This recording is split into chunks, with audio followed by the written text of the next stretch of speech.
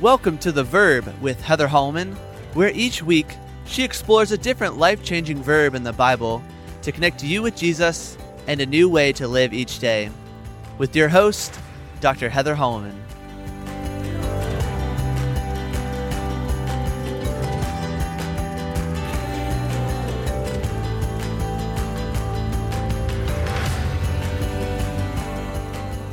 Welcome back to The Verb. I'm your host, Heather Holleman.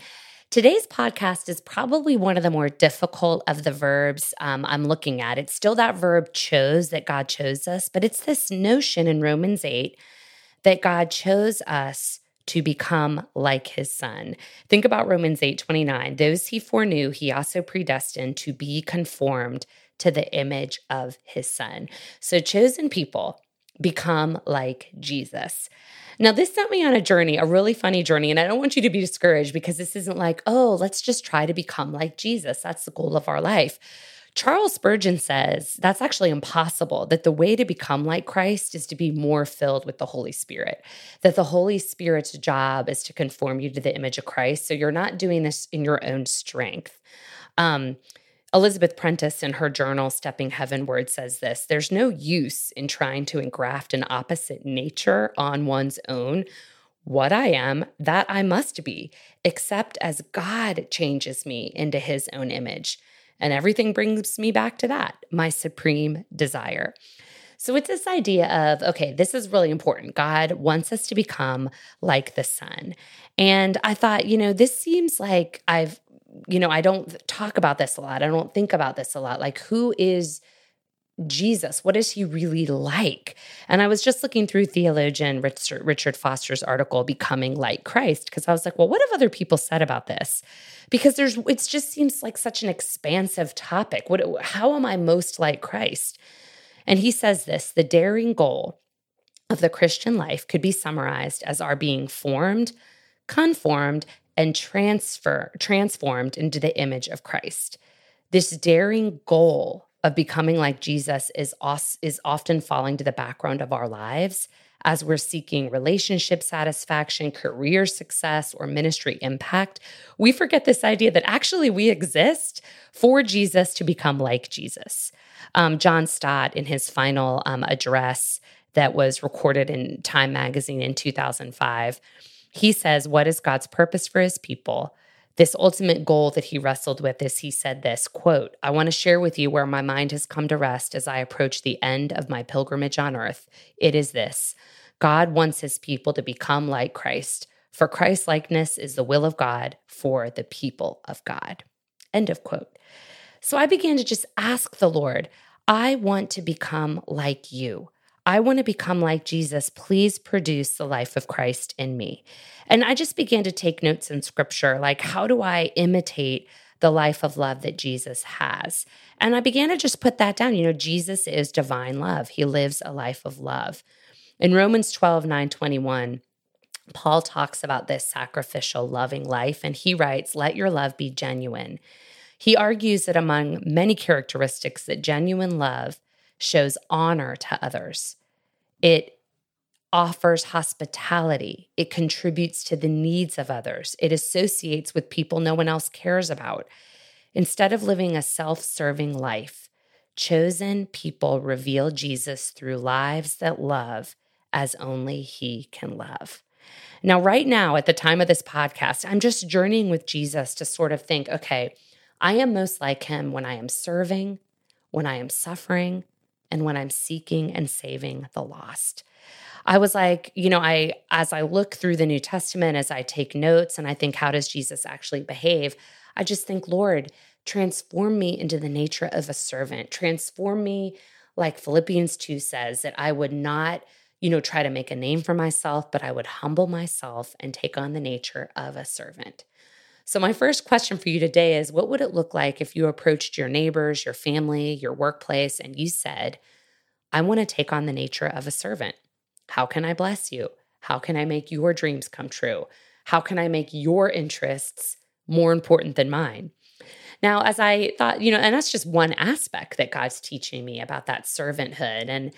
And then I thought, as I read the New Testament, I found this other funny aspect of Jesus that I thought, oh, I really need to grow in this area.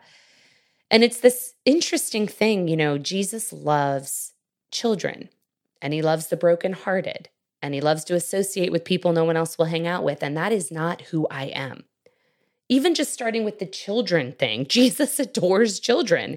He blesses them. He wants them to hang around him.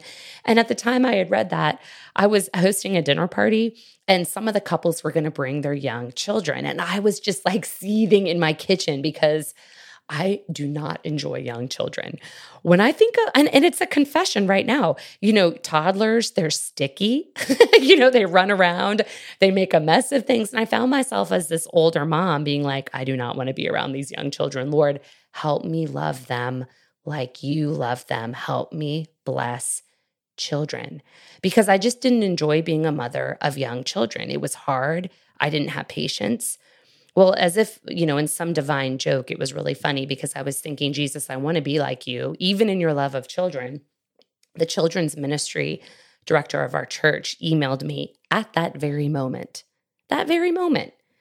and said, Heather, I have been praying and I really think I want you to be the storyteller for the children in March. I want you to serve our children and dress up and be the storyteller, the biblical storyteller. I was like, me? No, I'm a college instructor. I'm a mom of teens. Everyone knows I am a rusty, crusty, irritable old person who does not like to be around young children. You have contacted the wrong person. But I knew that the Lord was inviting me to conform to the image of Christ and even the love of children. So yes, I became the storyteller for the month of March, and I prayed that Jesus would help me love the children more and more. So that's just one example. As you read the New Testament, every time you see Jesus doing something, make note in your journal, this is how Jesus behaves. I love even things like Jesus is very obedient. He doesn't have a spirit of rebellion. Think about where Jesus says the Son does nothing by himself. He can only do what he sees his Father doing, because whatever the Father does, the Son also does. I just love it that Jesus knows that he wants to obey what the Father asks him to do. He follows the exact instructions of the Father. And I thought, well, okay, there's something about Jesus that submits to authority, even though he is the image of the invisible God. Things like this, I'm just overwhelmed with this idea of what does it mean to live like Jesus. Now, here's a question for you that may change your life forever. What would Jesus do if he had your day, your time, your resources, your personality?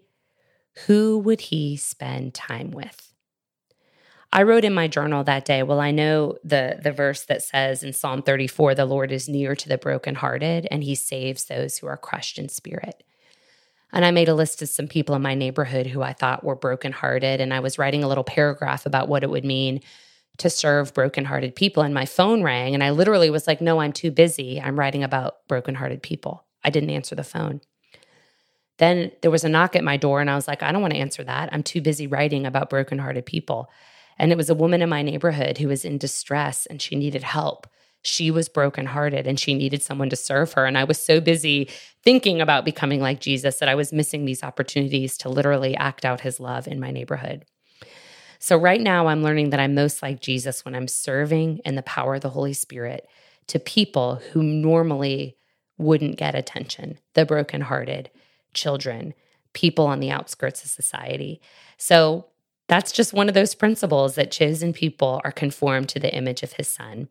When I'm confused about God's plan for my life and unsure of what to do with my day, I remember the invitation to live like Jesus as I care for the brokenhearted and for children. And that's just one of the many aspects I've been exploring. I can't wait for you to join the podcast next week where we'll look at another aspect of what it means to live in our chosen identity. Thank you for listening to The Verb with Heather Holleman. If you'd like to stay connected, you can find me on Facebook, Twitter, or Instagram. And remember, new episodes every Friday. This episode was brought to you by my friends at Moody Publishers. I have loved publishing my books with Moody because they donate every dollar of profit to the Moody Bible Institute. So when you purchase my book, you help train the next generation of Christian leaders. Learn more about my books with Moody Publishers at heatherholleman.com.